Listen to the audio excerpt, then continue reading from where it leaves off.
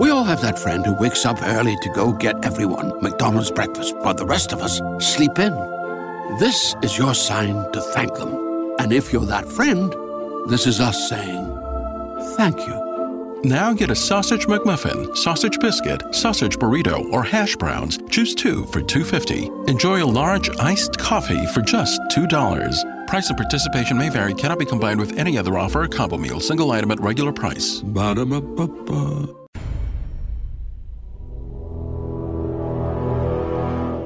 The X-Zone radio and TV show is largely an opinion talk show. All opinions, comments, or statements of fact expressed by Rob McConnell's guests are strictly their own and are not to be construed as those of the X-Zone radio and TV show or in any manner endorsed by Rob McConnell, Relmar McConnell Media Company, Talkstar Radio Network, its affiliated stations, or employees.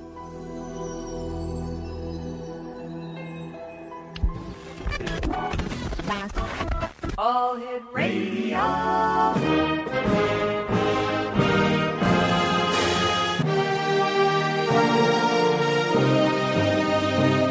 Welcome to the X-Zone, a place where fact is fiction and fiction is reality. Now, here's your host, Rob McConnell.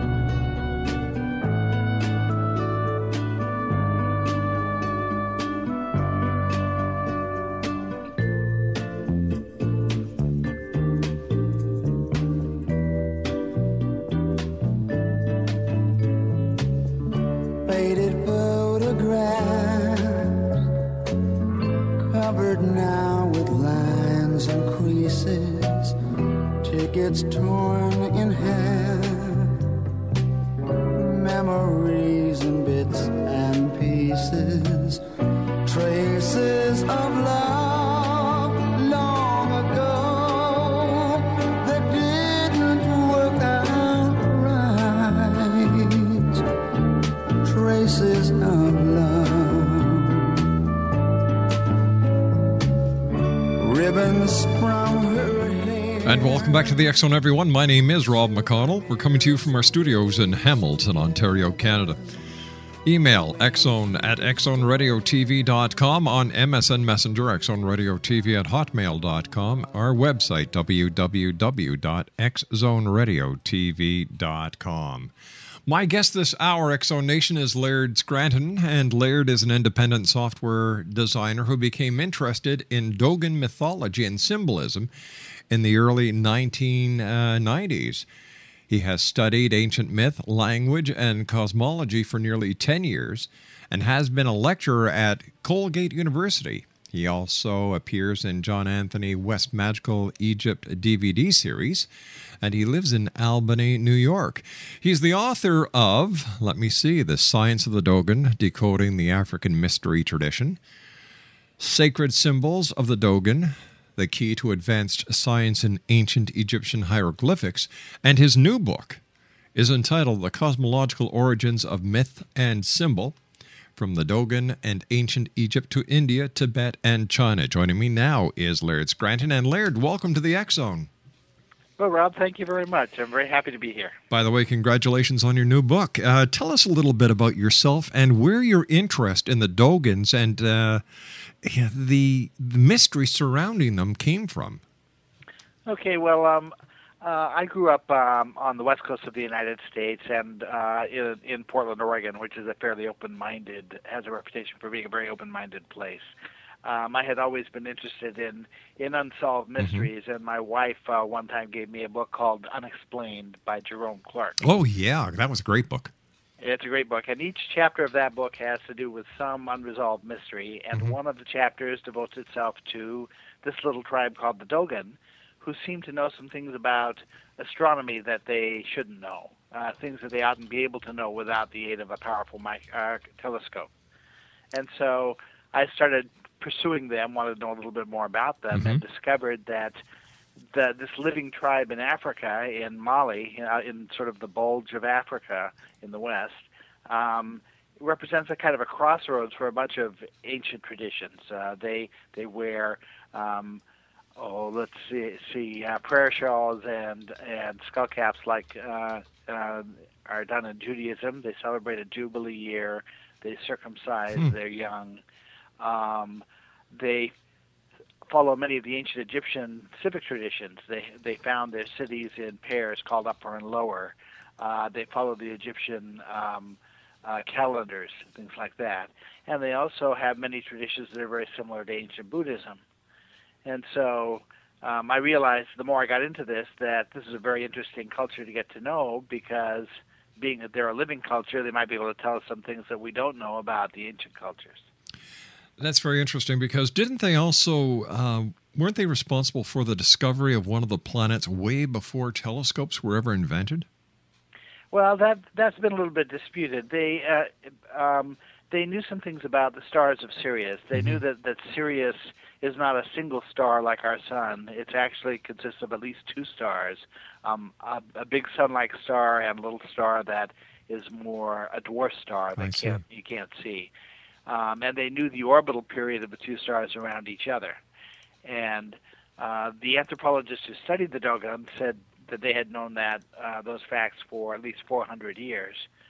But scientists who were skeptical of the Dogon's knowledge claimed that they probably got their information from some modern visitor. All right, stand by, Laird. You and I have to take our break here. We'll be back in 2 minutes. X Zone Nation. It's going to be an interesting hour, as it always is here in the X Zone. My special guest this hour is Laird Scranton. For more information on Laird, visit redroom.com/members/Laird Scranton, and that's LAIRD SCRANTON. We're talking about the Dogons this hour here on the X Zone as we continue with yours truly, Rob McConnell, from our studios in Hamilton, Ontario, Canada. I'll be back in 2 minutes. Don't go away.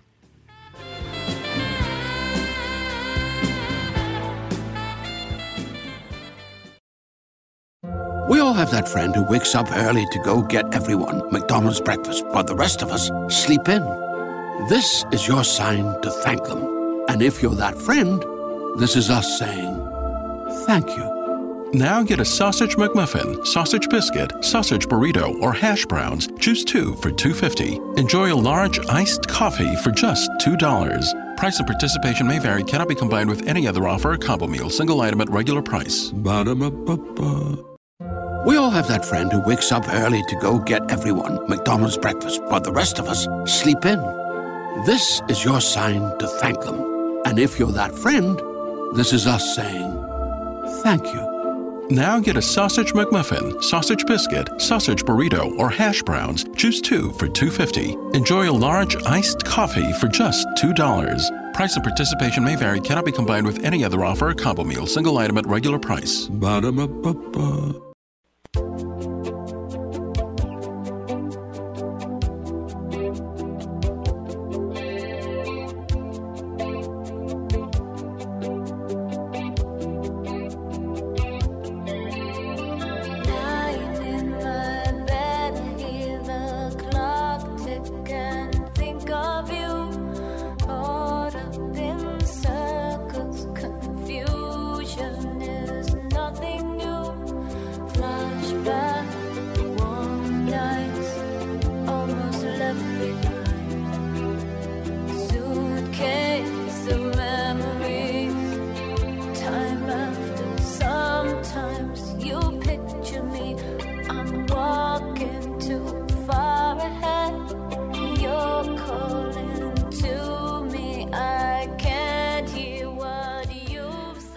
We're talking about the Dogons this hour on the X Zone, a mysterious group of people.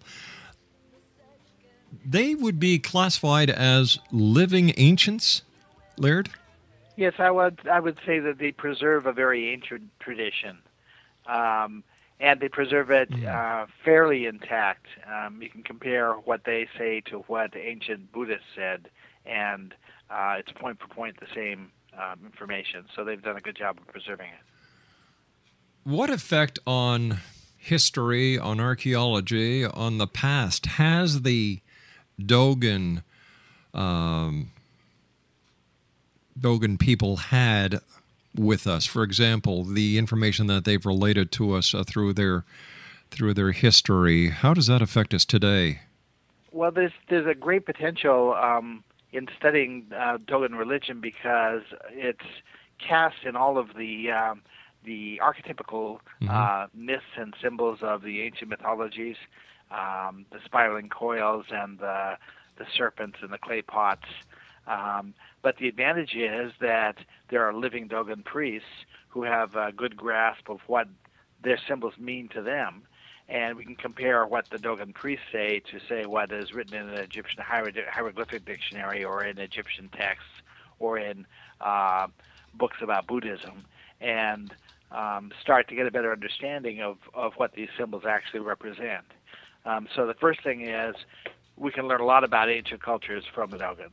The second thing is that their religion is cast in ancient Egyptian words, basically ancient Egyptian terms. And each one of these terms carries at least two levels of meaning, such that, the meanings are disconnected from each other such that you can't guess the meaning of the second meaning based on knowing the first meaning. So, for example, their tribal god Amma is considered a hidden god, but his name also means to grasp or to hold firm.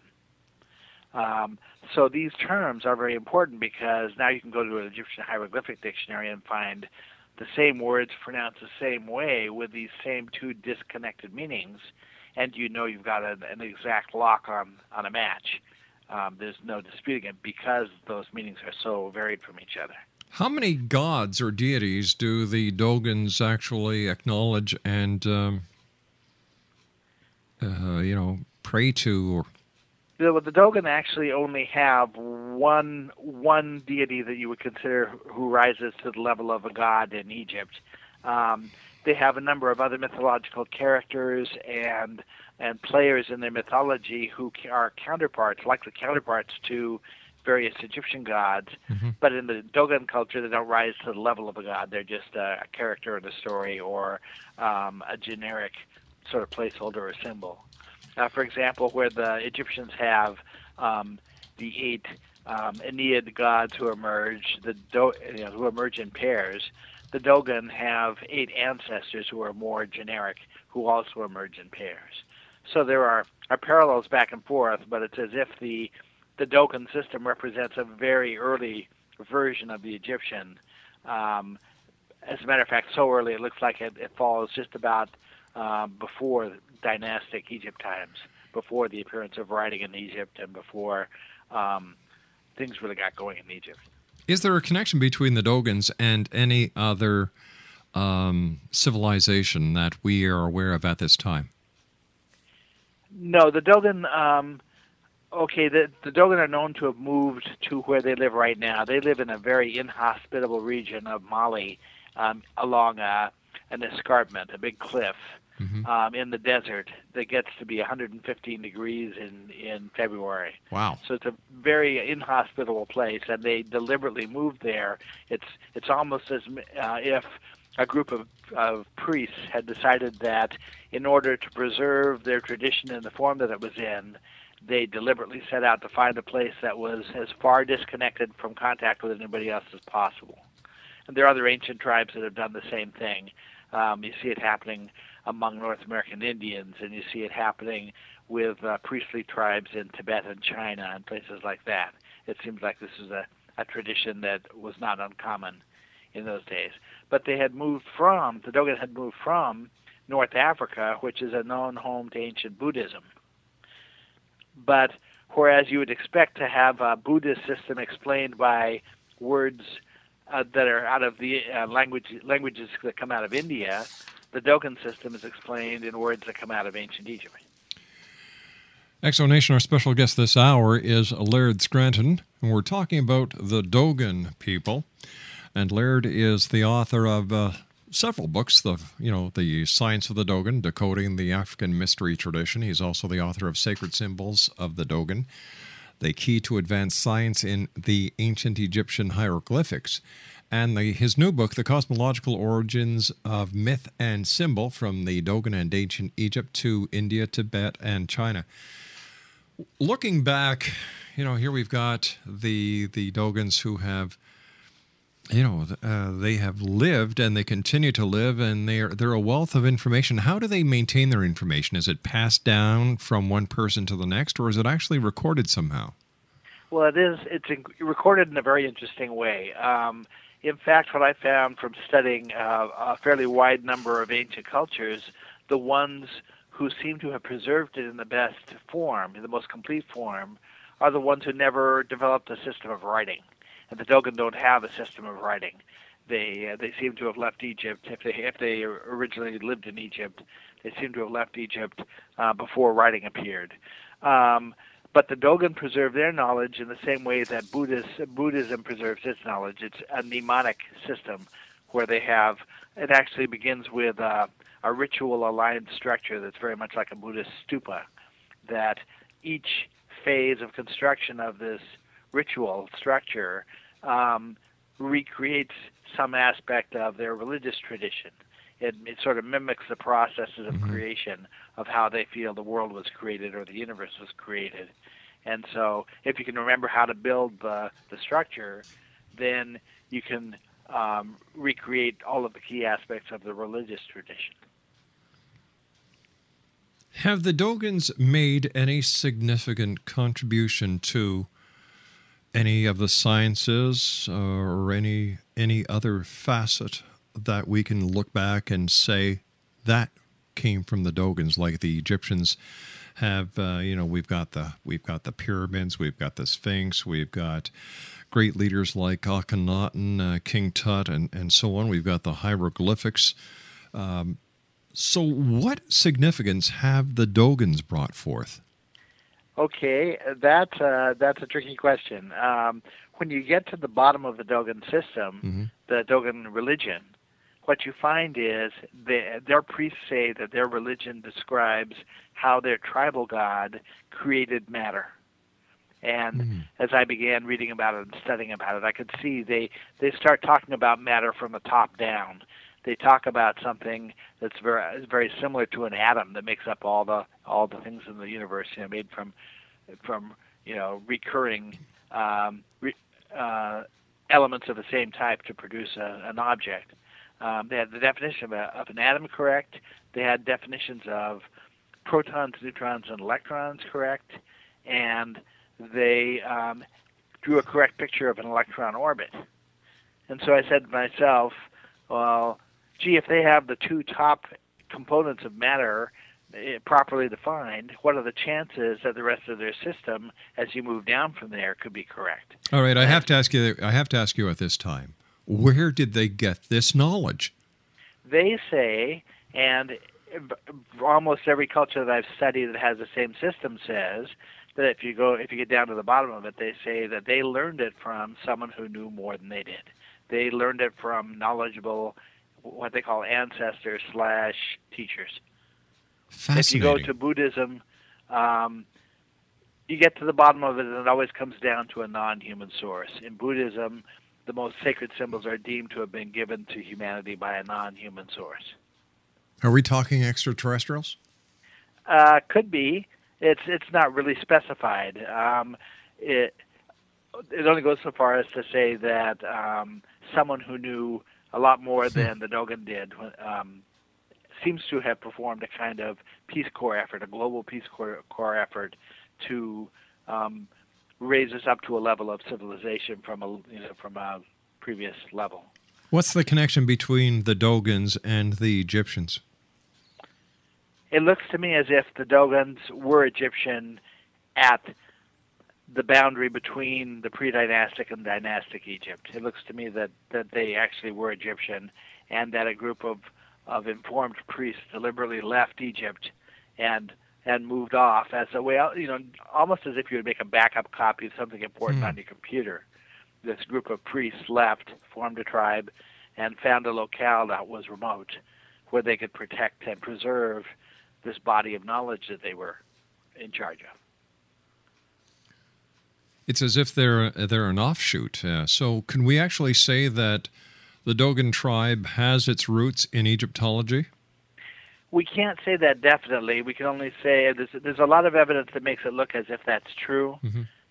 but because there are no written records, we can't say absolutely and for certain that the Dogon were Egyptian. All right, but when it comes to the Dogon language, the Dogon dialect, is there any similarity that we can find or establish and draw a line to the Egyptians? The Dogon language consists of a number of other sub-languages that have been sort of adopted and conglomerated together. And it's the words of their cosmology, the words of their religion that I'm most concerned with. And that subset of words seem to be ancient Egyptian words. Every key term of that subset of their language ties back to Egyptian hieroglyphic words. Laird, please stand by. We have to take our news break at the bottom of the hour. Exonation Laird Scranton is our special guest. redroom.com/members/Laird Scranton, and we'll be back on the other side of this commercial break with the news as the X Zone continues with yours truly, Rob McConnell, from our studios in Hamilton, Ontario, Canada. Don't go away. Almost left behind. Suitcase of memories. Time after, sometimes you picture me. I'm walking to. We all have that friend who wakes up early to go get everyone McDonald's breakfast, while the rest of us sleep in. This is your sign to thank them. And if you're that friend, this is us saying thank you. Now get a sausage McMuffin, sausage biscuit, sausage burrito, or hash browns. Choose 2 for $2.50. Enjoy a large iced coffee for just $2. Price and participation may vary. Cannot be combined with any other offer or combo meal. Single item at regular price. Ba-da-ba-ba-ba.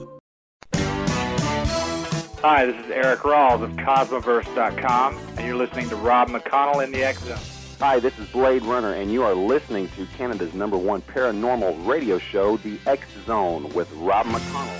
Hi, I'm Laura Sabrin of Feast to Fields Organic Vineyard in Jordan, and you're listening to Canada's #1 paranormal radio show, The X Zone, with Rob McConnell. Hi, my name is Lady Ashley, the White Witch of Niagara-on-the-Lake, and you're listening to Canada's #1 paranormal talk radio show, The X Zone, with Rob McConnell. Welcome to the X Zone, a place where fact is fiction and fiction is reality.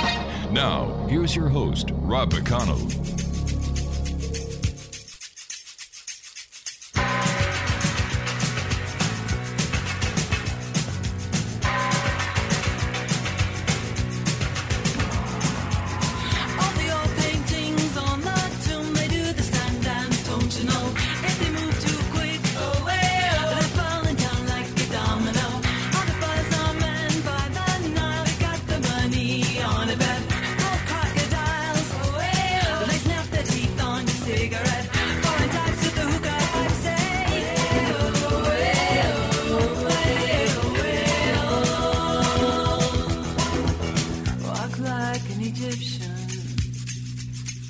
Exonation Laird Scranton is our special guest. redroom.com/members/Laird Scranton, and we're talking about the Dogons, Laird's new book, The Cosmological Origins of Myth and Symbol, from the Dogon and Ancient Egypt to India, Tibet, and China. Tell me, why did you think that the Dogons have been able to talk about atoms, photons, all the other scientific elements that we were talking about in the first part of the show, and yet this information, if they did come from Egypt, hasn't been talked about by the Egyptians? Well, all of the information that is key to the Dogon religion also exists in ancient Egypt, and one of the ways that I've been able to demonstrate that is by tracing each of the Dogon terms that are used to define the system, and go to an Egyptian hieroglyphic dictionary and show that the same meanings assigned to the same pronunciations in Egypt. And it goes beyond that, because each of these terms is associated with a drawing, a cosmological drawing that the Dogon priests make, that they draw with a stick in the sand. And those shapes of those drawings are very often the same shape as Egyptian hieroglyphs. And so one of the offshoots of these studies is a new approach to reading Egyptian hieroglyphic words. When I realized that each symbol associates with a concept, I decided to try find out what would happen if you substituted the Dogon concept for the Egyptian glyph shape in a word and read the concepts out as if they were a sentence. And what I found was that each Egyptian word really represents a symbolic sentence.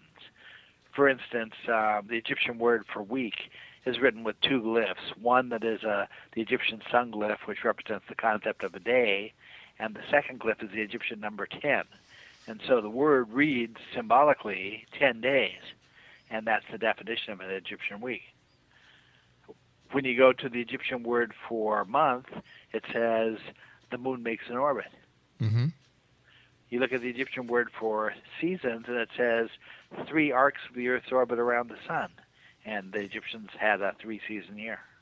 But earlier you were talking and telling us about how the Dogons, they were aware of, or that the information came to them from their deity, pertaining to an atom and then a photon. And yet, to the best of my knowledge, the ancient Egyptians didn't have this knowledge. So why is it that the Dogons came out with this information? Okay, the Dogon have it, the Dogon priests have it, Mm-hmm. and they preserve it in the form of their religion. Right. But that's not the same as saying that they have scientists and technicians in their society who are acting on this knowledge. Oh, I understand that, and I appreciate that. But how come the priests in Egypt also didn't share this information? They did. From what I can see, they did. And in a lot of ways, I think that many of the symbols in Egypt have been misinterpreted or only partially interpreted. A lot of these symbols have more than one viewpoint that you can look at them from. The Dogon mythology represents several creational processes simultaneously.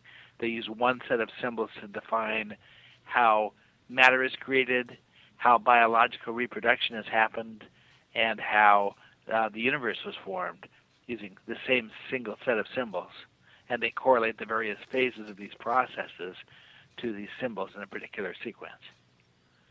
So the Dogon know about, they have a myth that talks about the creation of the universe in terms that are similar to the Big Bang. And they even go to explain how it was that what the universe was like before the Big Bang happened. They envision it as if two black holes were facing each other and feeding matter into a central point. It was sort of held in stasis and spun faster and faster and faster until there was so much matter spinning so fast that it ruptured and created the explosion of the Big Bang. Why do you think so much of what we call ancient wisdom has been lost, or has it been suppressed? No, I wouldn't say that it's been suppressed. And as a matter of fact, when you get down, these traditions are thought of as secret traditions. It's called the esoteric tradition. But the truth of the matter is that any tribe member in the Dogon tribe, male or female, can choose to study the cosmology and learn about it, and there's no obstacle put in the way of them they're doing it. But the way the tradition works is the student has to ask the next question. And if the student doesn't get around to asking the next pertinent question, then the priest doesn't lead them farther than that. The priest is required to answer truthfully whatever is asked. If I were to go there and start asking questions that were considered to be out of order, they don't know me from anybody. If I walked up and started asking leading questions about the inner secrets of their religion, the priests are required not to answer me, or if they have to lie to me. Interesting. And so there's a secretness to the tradition that way that might stand in the way of some of it getting out. But there's no tradition of proselytizing in this religion. They're not trying to make converts. All they're trying to do is preserve intact a body of knowledge that they were given. Egypt has progressed to be, a very modern society. Have the Dogons kept up with the times, or are they still back in ancient times? No, they're still fairly primitive, although modern society is encroaching more and more on Dogon life, but they try as much as they can to stick to their longtime traditions. They're not a very wealthy group, and they make a living through their artwork and through agriculture and through metallurgy. But they have not advanced like Egyptian society has advanced. Do you have an estimate about pertaining to the number of Dogons that there are presently alive? Yes, there are about 300,000, and they're spread in a number of small villages mainly along this escarpment, this cliff, a long cliff in Mali, in the desert. 300,000 only. About 300,000, right? Which is actually the same. There's another priestly tribe in China called the Naki, which has functions very similarly. It's a group that set out to find a locale that was very remote, and they are also about 300,000. Aren't they also the keepers of the world's last surviving hieroglyphic language? Yes, and that's very interesting because the purpose of my third book is to take a lot of what I know about other ancient traditions and from what they all have and don't have, try to infer what the parent cosmology would have looked like, and then lay out what the signature aspects of the original cosmology must have looked like. In fact, I originally had called this book The Plan of the Ancient Cosmologies. And then, after having done that, I go to this little tribe in Tibet and China that I had not studied before and use my plan to predict what I'm going to find with that tribe, and then demonstrate how each element of that plan plays out just as expected. With all the research that you've done over the years, is there a common thread between all the religions in the world? All the ancient ones, yes. Especially you can there's certain key aspects you can use, signature aspects you can use to reassure yourself that you're tapped into the same tradition. For example, if the culture had a hieroglyphic language originally, a language that had no vowel sounds, and a language that was based on drawings rather than letters, that's a signature sign of this tradition. If the religion has a creation tradition that centers around the notion of sky being separated from earth, that begins with water, and that centers on the symbol, the Jungian archetypical symbols, the spiraling coils and the serpents and the clay pots, the horned animals. These are all signature signs that if I saw one of these elements in a little tribal culture, I would think that culture is part of the same tradition. What do the Dogon believe happens when they die? The Dogon say that a person has 4 souls, and that one of those 4 souls, or basically a quarter of your whole soul, remains around locally to look after people that you know. Their religion is not really centered on the idea of death, but aspects of it are considered to be ancestor worship, that they are very, very aware of the people who came before them and trying to honor the tradition of people who came before them. They believe that their dead ancestors are looking out for them and can help them in a beneficial way.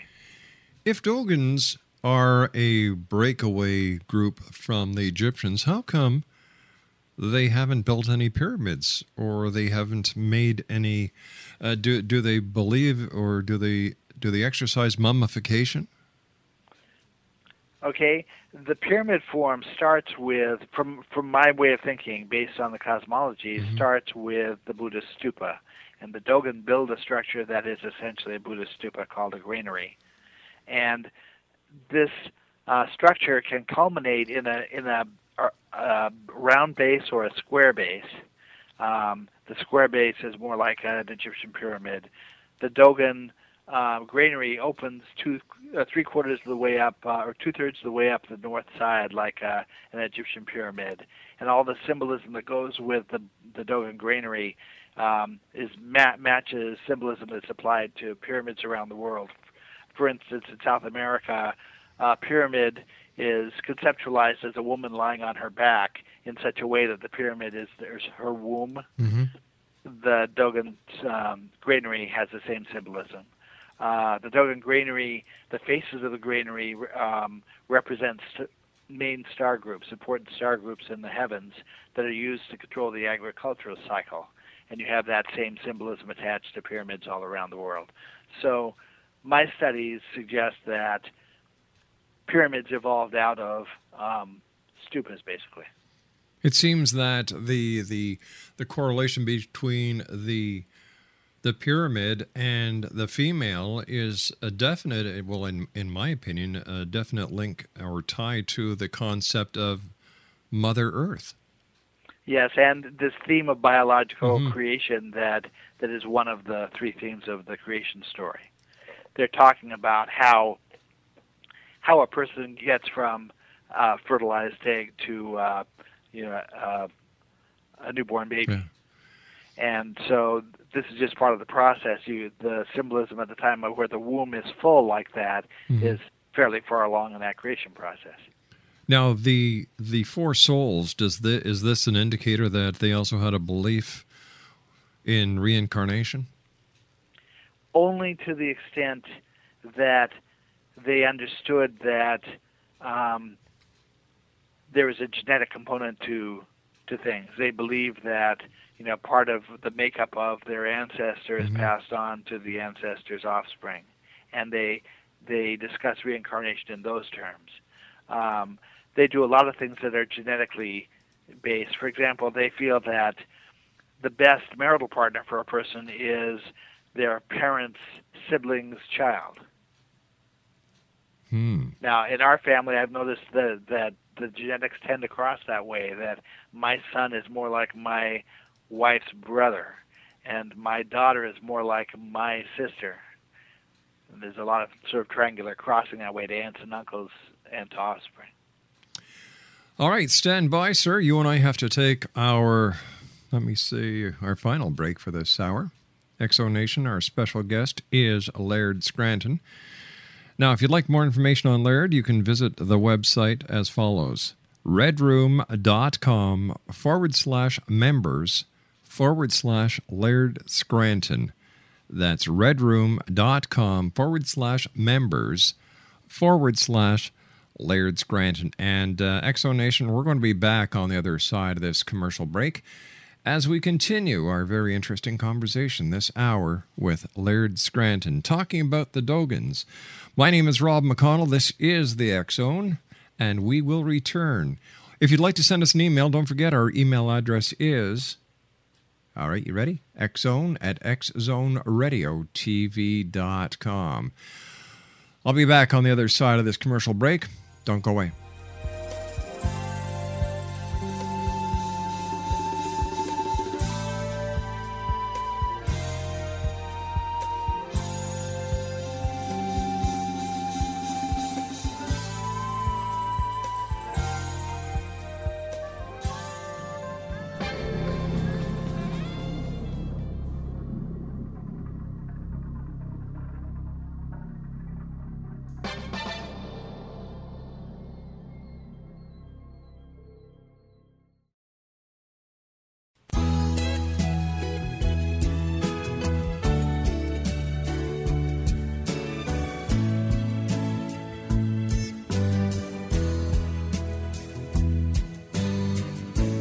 T'es mon amour, je suis ta maîtresse.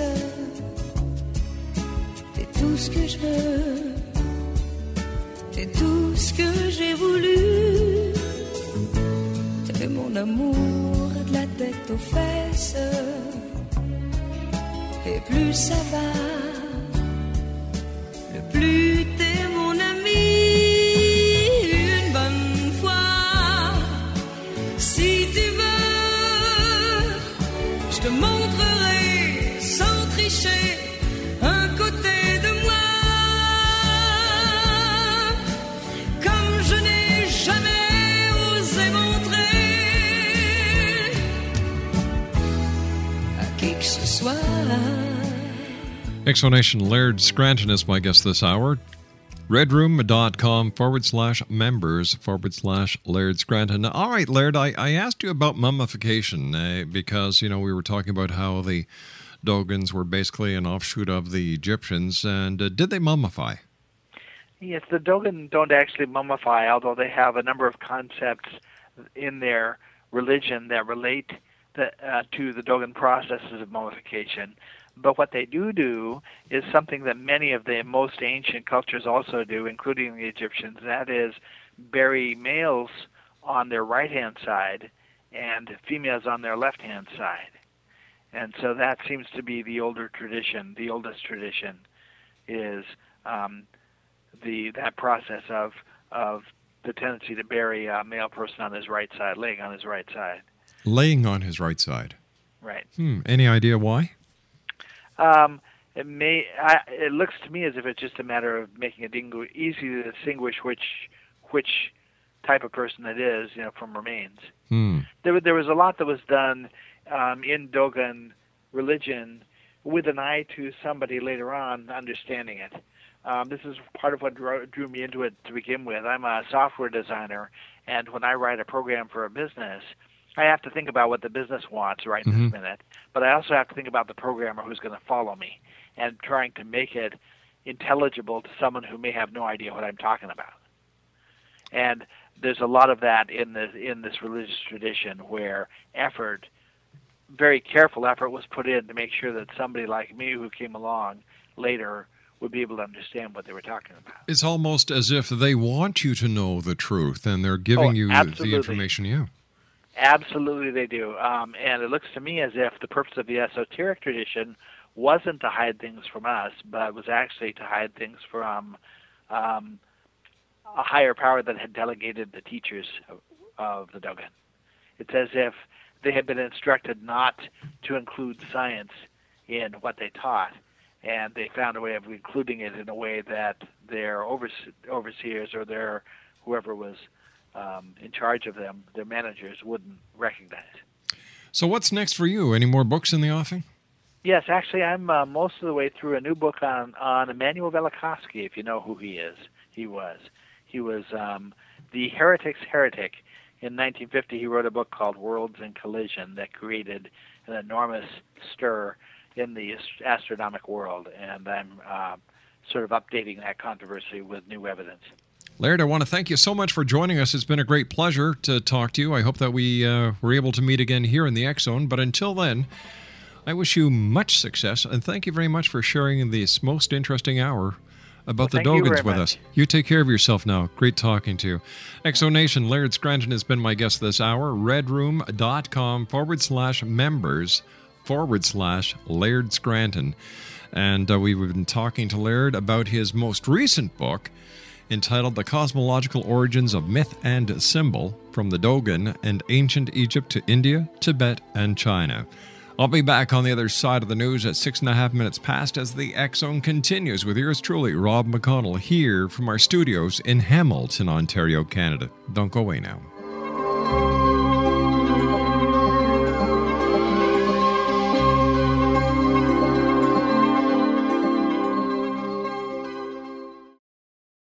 We all have that friend who wakes up early to go get everyone McDonald's breakfast, while the rest of us sleep in.